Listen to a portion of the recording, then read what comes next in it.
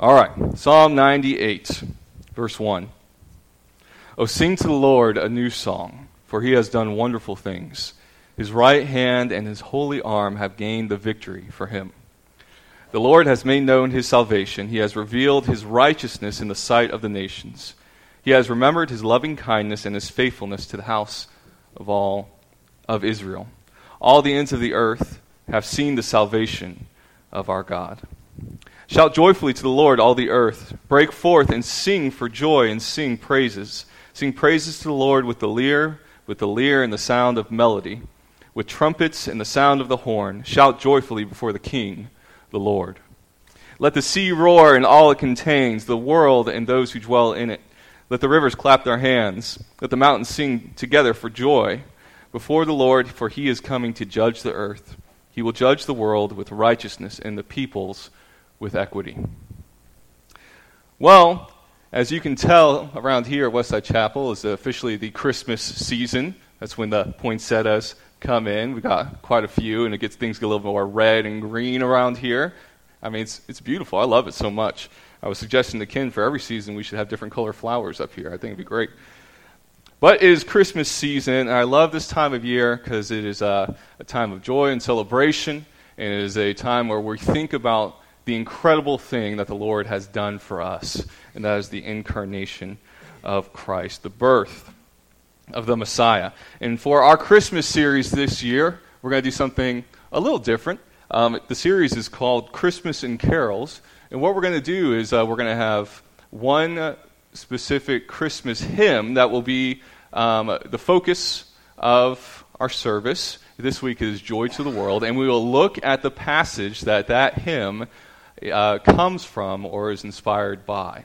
And so today is Joy to the World, and the passage that the hymn was inspired by was Psalm 98. Okay, so we just sang the song that's the focus of our service today. The hymn was originally written by Isaac Watts in 1719. So this year is the 300th anniversary of Joy to the World. I think that's pretty incredible. Some like to call Joy to the World the accidental Christmas classic, and that's because it was not originally written to be a Christmas hymn. It was originally a poem, and it's part of a set of poems that Isaac Watts wrote called The Psalms of David, imitated in the language of the New Testament and applied to the Christian state and worship. So Isaac Watts was taking Psalms and adjusting them to refer more explicitly to the works of Jesus as it had been revealed in the New Testament. And so one of those psalms that his poem was based on, one of those poems that the psalm was, I had it right the first time. One of the psalms are the poems that I just confused myself. Let's back up. One of those poems was based on Psalm 98. There it is. All right. So the hymn, Joy to the World, it's not based, at least entirely, on Luke 2, the angel's proclamation there. It's based on Psalm 98. And as such, this well-known Christian hymn, it's not actually about the first coming of Christ. It's about the second coming of Christ. It's about his future reign in the promised kingdom of God. And the reason we sing this song at Christmas time is because about a century after Watts wrote this poem, a Boston music teacher named Lowell Mason put together the music of this hymn that we all sing and love today and released it around Christmas time. And it would go on to be the most published Christmas hymn in all of America. And so that's the history behind this hymn. And so the question is, should we sing this song at Christmas time even though it's not explicitly about the birth of the Messiah? And the answer is no, we will no longer be singing it. So, and of course, I'm just kidding. We've been singing this song for hundreds of years. I'm not going to be the one to say we can't anymore. It is completely good and appropriate to sing Joy to the World because we celebrate the birth of Christ, not just what it means for us in the past, but for now, what it means for us now and in the future. And today, we will take a look at the text that inspired that song, and in so doing, we will be reminded of the importance of the event that we celebrate this Christmas season. So we'll look at Psalm 98 today. Before we get into the psalm, I want to share a story with you. A lot of you know I'm from Tampa, Florida. I grew up as a fan of the Tampa Bay Buccaneers. That's a national football team for those of you outside of Tampa. If you're outside Tampa, you probably haven't heard or care about the Tampa Bay Buccaneers. Now, the Buccaneers have, for the most part, been a terrible football franchise. They lost the first 26 games of their existence. Their head coach would make jokes about them all the time. I think one reporter asked him, how do you feel about your team's execution today? And he said, I'm for it. They have the worst winning percentage currently of any major professional team sport. So football, basketball, hockey, baseball. The Bucs are the worst. The lowest winning percentage. They would have to win something. They would have, I think, 10 perfect seasons in order to get to 500 to 50%. So, they're a bad football franchise. But in 2002, things were different. That season was a different story. That year, they actually went all the way and won the Super Bowl. It was just such a big deal. It was so much fun. I remember everything about that Super Bowl because I had so much fun with it. It was held in San Diego. It was Super Bowl 37. Shania Twain was the halftime performer. We won the game 48-21. I think we scored 6 touchdowns there. And I remember that because the way me and my friends would celebrate, we had a big party over at our house, and we would celebrate by every time they scored a touchdown, we would run out and we would jump into the ice-cold pool out back. It was about 40 degrees outside. That's how we would celebrate them scoring a touchdown. I don't know why we did it that way. We were high school boys. That's what we do. We celebrate in weird ways. And so we did that 6 times, and it was freezing. But we were so happy. We were so excited. We couldn't contain it. We jumped into the pool. And that's what I remember about the Bucs winning the Super Bowl is the way that people celebrated. I mean, if you, after the game, when they won, when the final whistle blew, I mean, the players, they were just the happiest people on earth. They were crying. They were hugging each other. Everybody was telling everybody how much they loved each other. Just so much joy and happiness. And the fans were shouting and hooting and hollering. We had a parade in Tampa later on, and it was just a ton of fun. And the reason I mention that is because I think as players and fans of that franchise, I think that kind of celebration and joy and singing and shouting was an appropriate response if you're a fan or a player for that football franchise. Because they did something very difficult but very extraordinary. They won the Super Bowl. And so they responded appropriately. In our passage for this morning, we'll see the psalmist is exhorting his audience to celebrate and sing for joy. Why? Because the Lord has done something extraordinary and wonderful for them. And the only appropriate response would be to sing for joy and celebrate the great thing that he has done. So, let's look at our passage for today. The context of the Psalms is an interesting thing because they are very different from one another, and they are sometimes in their own categories. The Psalms were written over a span of about 1,000 years, from Moses to the return of exile, return of Israel from exile in Babylon. Psalms have many authors, of course, the primary author being David, and then there's Moses and Solomon and others.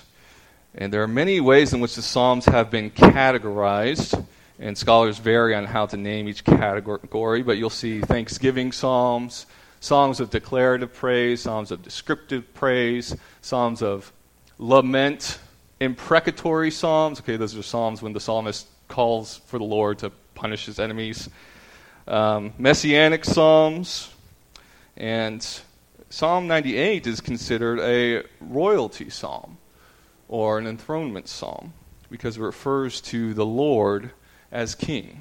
And that's the theme, not just for Psalm 98, but for most of Psalms, from Psalm 93 to Psalm 99, they are royalty psalms. They declare that the Lord reigns, or that he judges, or that he is king. So that's Psalm 98. The author of this psalm is not clearly stated in the text, although the Septuagint attributes it to David. And the setting for the psalm is not clearly stated, although the best guesses that people have is that the event that inspired or caused this psalm is something extraordinary. So it's maybe something like the Exodus or the return of the Israelites from exile, something like that. But something extraordinary has happened that the Lord has done, and so the psalmist is calling for the people of Israel to respond accordingly. Okay? So that's what's going on in this psalm. So let's look at the text. We'll get to verse 1, chapter 98. Verse 1. A psalm. Let's stop there. All right. Most of your Bibles have this word, a psalm, up next to the chapter number. So it kind of looks like it's not an actual part of the text, but it is. It's a part of the Hebrew text. Now, a psalm is, where was I? It's a psalm meaning that it's poetry that's intended to be sung with musical accompaniment. Okay, and that's what this word for psalms means. And so if you're ever wondering, how should I worship the Lord?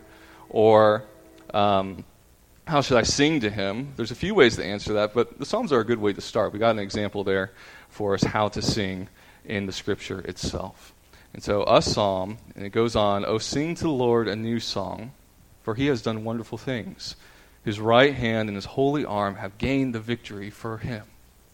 Okay, so what is the appropriate response to the Lord's work in your life? Singing is one of those responses that the Lord instructs us to do through the Bible. No matter what translation of the Bible you read, okay, it says sing to the Lord. Okay, if you're reading the NASB, the ESV, the NET, the RSV, the NLT, even the NLT, everything says sing. Sing to the Lord. You can't get away from it. It's saying sing to the Lord. So there's something about singing that is good and right for us to do before God. It says, sing to the Lord a new song. And I don't know about you, but whenever I read this, I think, what's wrong with the old songs? Why sing to the Lord a new song? I like the old songs. I like the old hymns. I don't feel like learning something new. Sing to the Lord a new song. What does that mean? Well, the idea here is sing something fresh.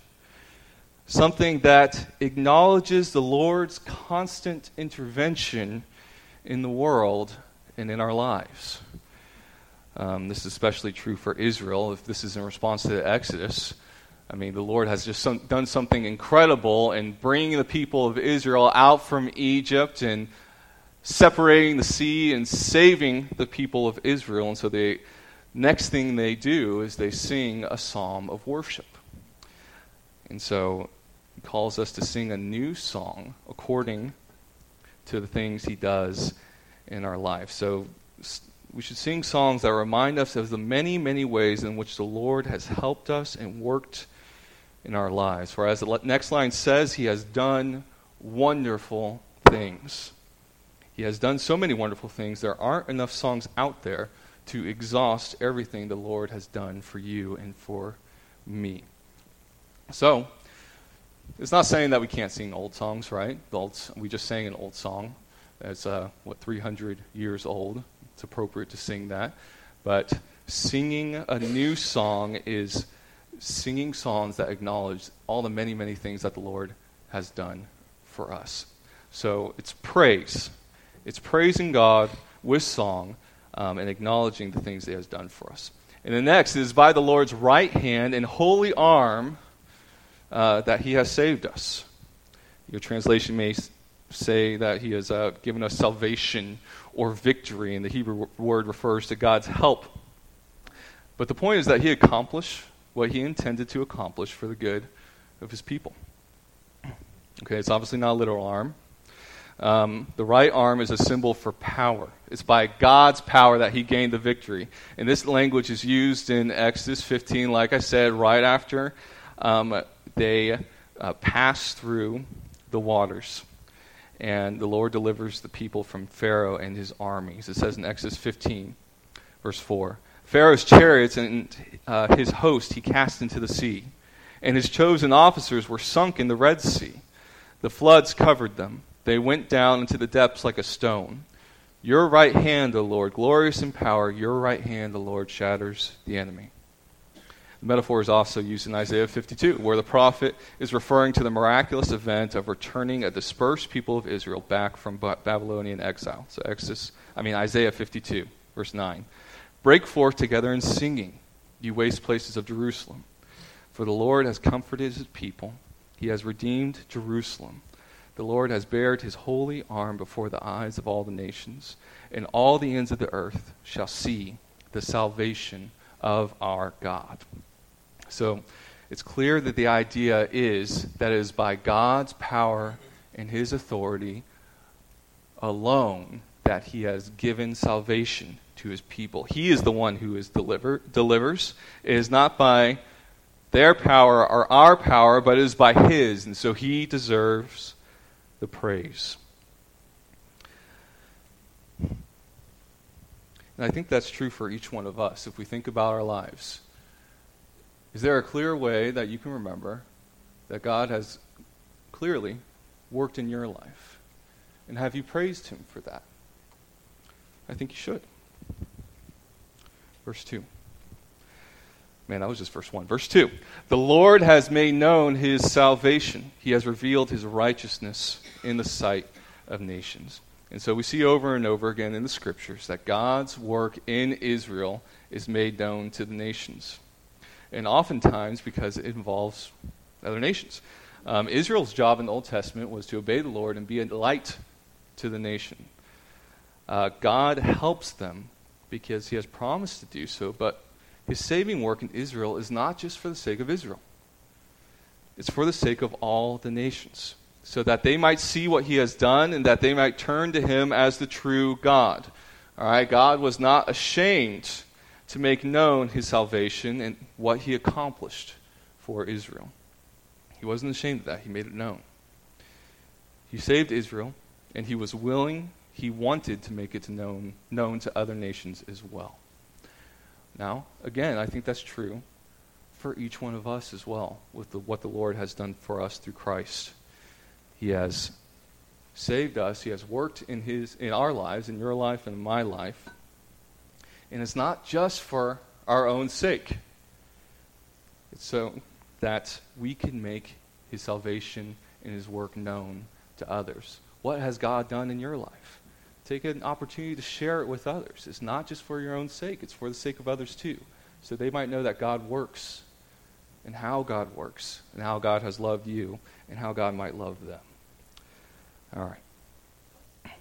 It's another reason why we should praise God for what he has done for us. Let's go to verse 3. He has remembered his loving kindness and his faithfulness to the house of Israel. All the ends of the earth have seen the salvation of our God. Now, I love any chance to talk about God's loving kindness. Okay, it's that Hebrew word, chesed. Okay, you could say hesed or kesed. It's that guttural consonant, the ch, right? It's chesed, but I like to just say hesed because I can't say it right. It has that general meaning of loyal love. You'll see it translated loyal love or steadfast love or loving kindness. And you see all these ways because we don't really have a single word that fits its definition.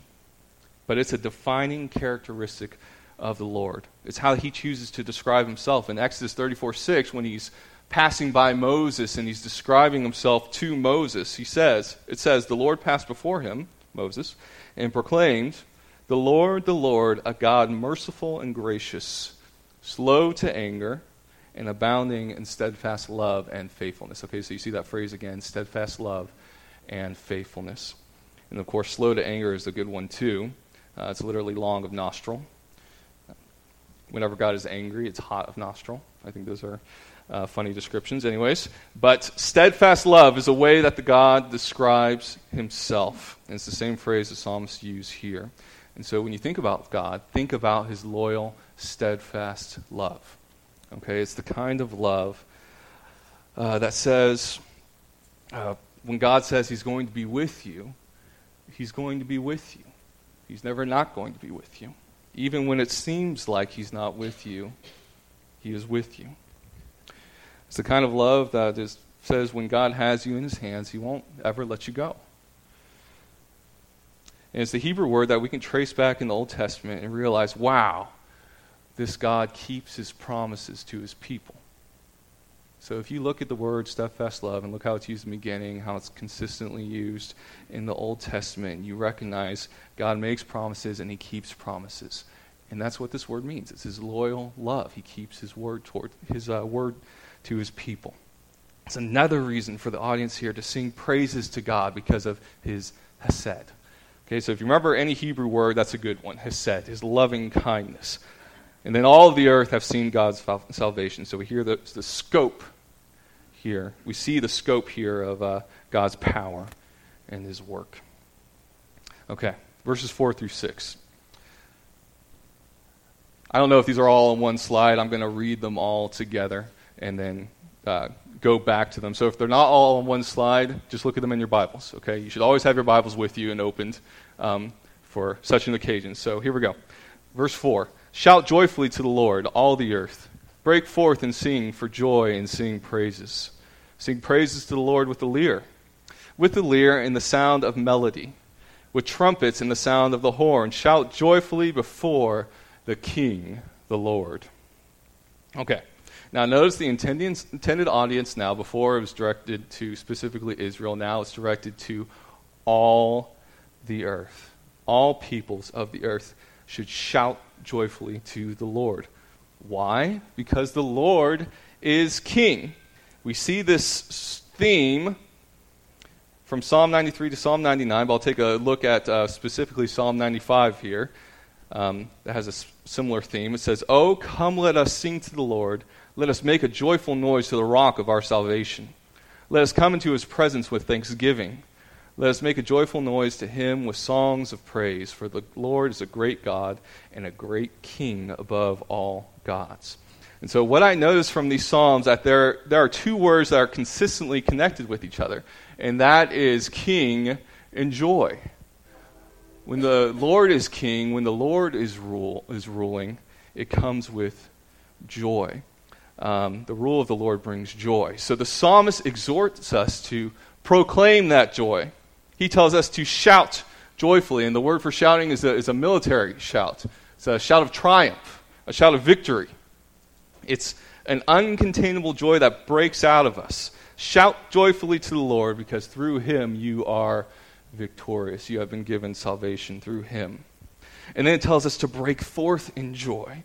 And the word for break forth here just means to be happy, to be cheerful.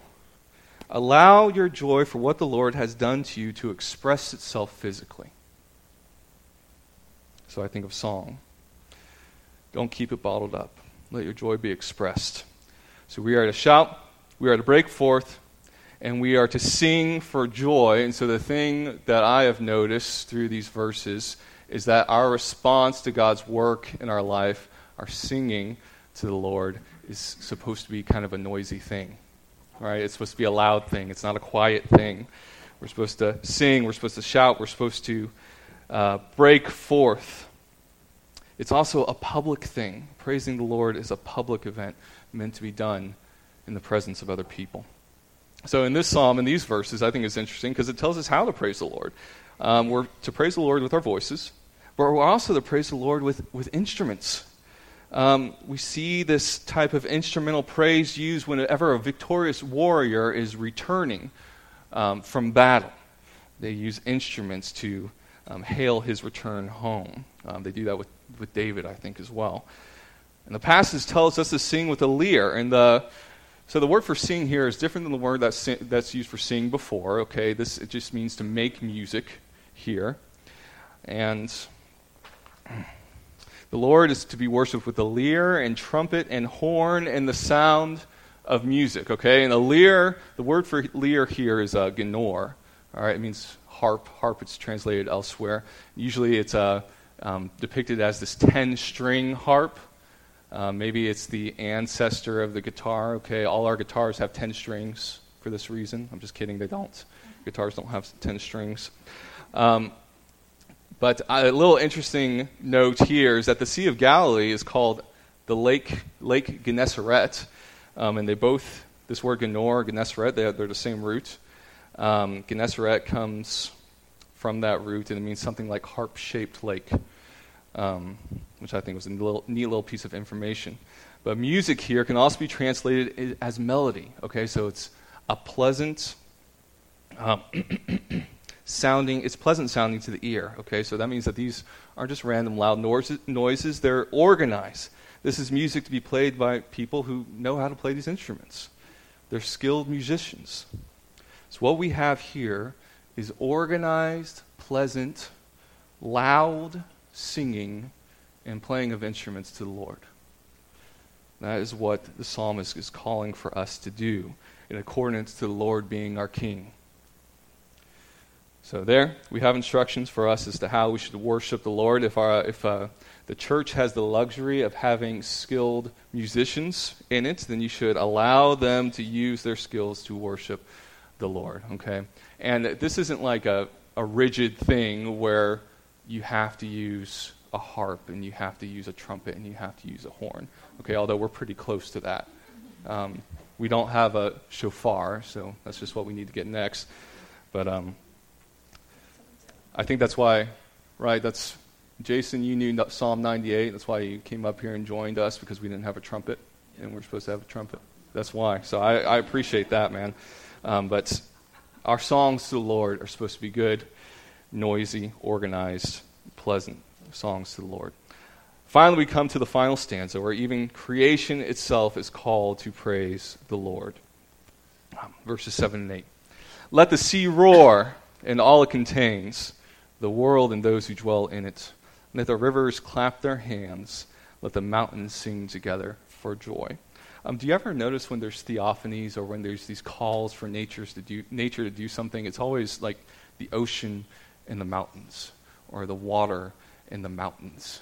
It's just a body of water and the mountains. And I always wonder why that is. Maybe it's to express the extremes of the earth. From the highest of highs to the lowest of lows, all creation is going to worship the Lord. Or maybe the mountains and the oceans are these ancient, big, constant, powerful things that have always existed, and even they are going to sing praises to the Lord. Whatever it is, even creation itself is being pictured as eager to praise the Lord. If humanity won't praise the Lord, then creation itself will, because he is deserving of our praise. It reminds me of Romans 8, where Paul tells us that creation itself longs to see the glory of the Lord come to fulfillment. There's that groaning of creation. So, why will creation itself praise the Lord? Verse 9. Before the Lord, for he is coming to judge the earth. He will judge the world with righteousness and the peoples with equity. So the Lord is to be praised for what he will do in his future reign. He will not only be king, but he will also be a judge. In ancient times, that was often one and the same. The king was the one who also was the judge. In this future kingdom, there will no longer be injustice in the world. He will make everything right. So we are to praise God not just for what he has done in the past or is doing in the present, but for the hope that he is giving to us for the future. In the future reign of the Lord, there will be justice and peace. And equity, mine says equity, just means that he will be fair in his judgments. It reminds me, when I did some missions work in Mexico, I did work in a city outside of Mexico City called La Presa. And it's a small, very poor village on the mountain sides of Mexico City. It's a very poor area. But the church we were serving there was very alive and well, and it was a joy to serve there. But the city of La Presa had a problem. Their police were not interested in upholding the law or doing what was right. The police in La Presa were only interested in those who could offer them the most money. So if they were called, if there was a crime, if there was a robbery, if the police were called and there were two parties, whichever party offered them the biggest bribe is the party that would get justice. And I don't know if it was like that in the rest of Mexico, but it was in La Presa, it was a big problem. It was a systematic corruption of the police in La Presa. So that's a terrible thing to have to live with. And with that kind of injustice occurring in your life, peace becomes a very difficult thing to have. And so the Lord, when he reigns, he will be the opposite of that. We see in the rest of if you read the Minor Prophets, a big problem in Jerusalem, and one of the reasons Israel and Judah are ultimately judged is because of this similar systematic corruption in its leadership, in its leaders, in its rulers, in its priests, in its prophets. They can all be bought with money. And so they all crush the poor, because the poor can't do anything to find justice, not even the court system. And so the Minor Prophets contrast the leadership of Israel with this future leader of Israel, with this future leader of Zion. When the Lord reigns in Zion, there will be peace, there will be justice, there will be equity. He knows right from wrong. He does things perfectly well. And yet he is merciful and compassionate. And this is the one who we can look forward to reigning over the world that is to come. So that is Psalm 98. Okay, and so in conclusion, what can we learn from the psalm? Okay, according to the psalm, Israel should sing to the Lord for 3 reasons here. He has provided them a great salvation. He is their king who gives them joy with his rule over them.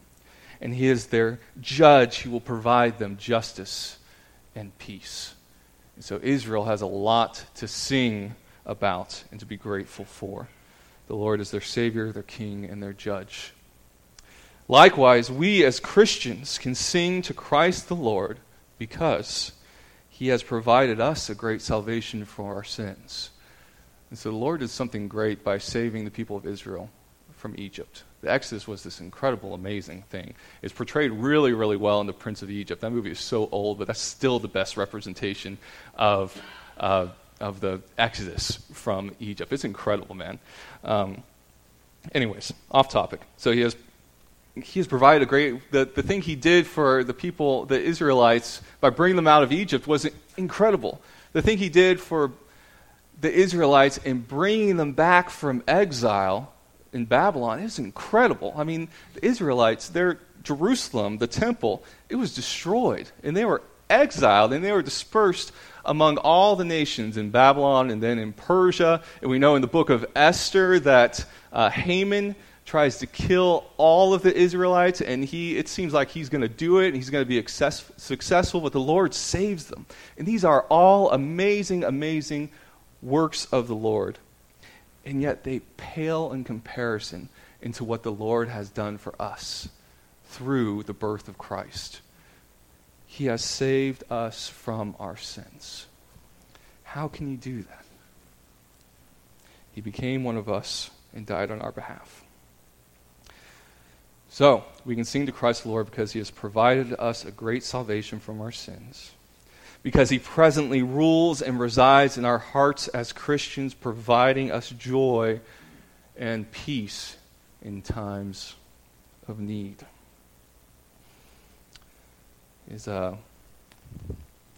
During hard times, during times of suffering, that we can come to the Lord, and because he is King, we can have joy and we can have peace in him. And then finally, he will one day return as the good judge over this world. He will make all things right. One day, he is going to make all things right. And that is the future and the hope that we have to look forward to. And God is a God of Hesed. He is a God who keeps his word, who keeps his promises. And so we have a great hope that we have a trustworthy God that we know through his word that has said that when this life is over, through his Son, we will one day be with him. And he will be ruling over his kingdom. And he will be the great judge and the great king. And there will be peace and joy because of him. So, when I think about our song, Joy to the World, in Psalm 98, I can't help but think of the hopeful words we have in the book of Revelation about the kingdom that is to come. our future King. Revelation 21, 1 through 5, it says, "Then I saw a new heaven and a new earth. For the first heaven and the first earth had passed away, and the sea was no more. And I saw the holy city, New Jerusalem, coming down out of heaven from God, prepared as a bride adorned for her husband. And I heard a loud voice from the throne saying, 'Behold, the dwelling place of God is with man. He will dwell with them, and they will be his people. And God himself will be with them as their God. And he will wipe away every tear from their eyes. And death shall be no more. Neither shall there be mourning, nor crying, nor pain any more. For the former things have passed away.' And he who was seated on the throne said, 'Behold, I am making all things new.'" So we have a great hope to look forward to. And finally, I'd like to leave us with this thought from our song today that we sang. I love this verse. "No more let sins and sorrows grow, nor thorns infest the ground. He comes to make his blessings flow, far as the curse is found." Let's pray. Our Father in heaven, we are so thankful for the joy that we have because what you have done. And that's what we celebrate this Christmas season. It's what the incarnation ultimately means for us, that you've become one of us, that you died for us on the cross. You took on the punishment of sin that we deserved, Lord, so that we can one day be with God in his future kingdom, so that we can know you are with us now. We can know that you have forgiven our sins because of what Christ has done, that his righteousness is now our righteousness, that we have been justified because of faith in him. And also, Lord, because of what he has done, he will one day return and rule and reign and bring eternal joy and peace to all the world. Lord, we are so thankful for that. So we have a lot to sing about to you today, Lord. For you deserve our songs, you deserve our praises, for you have done great things. There is no one more deserving than you. In the name of Jesus we pray. Amen.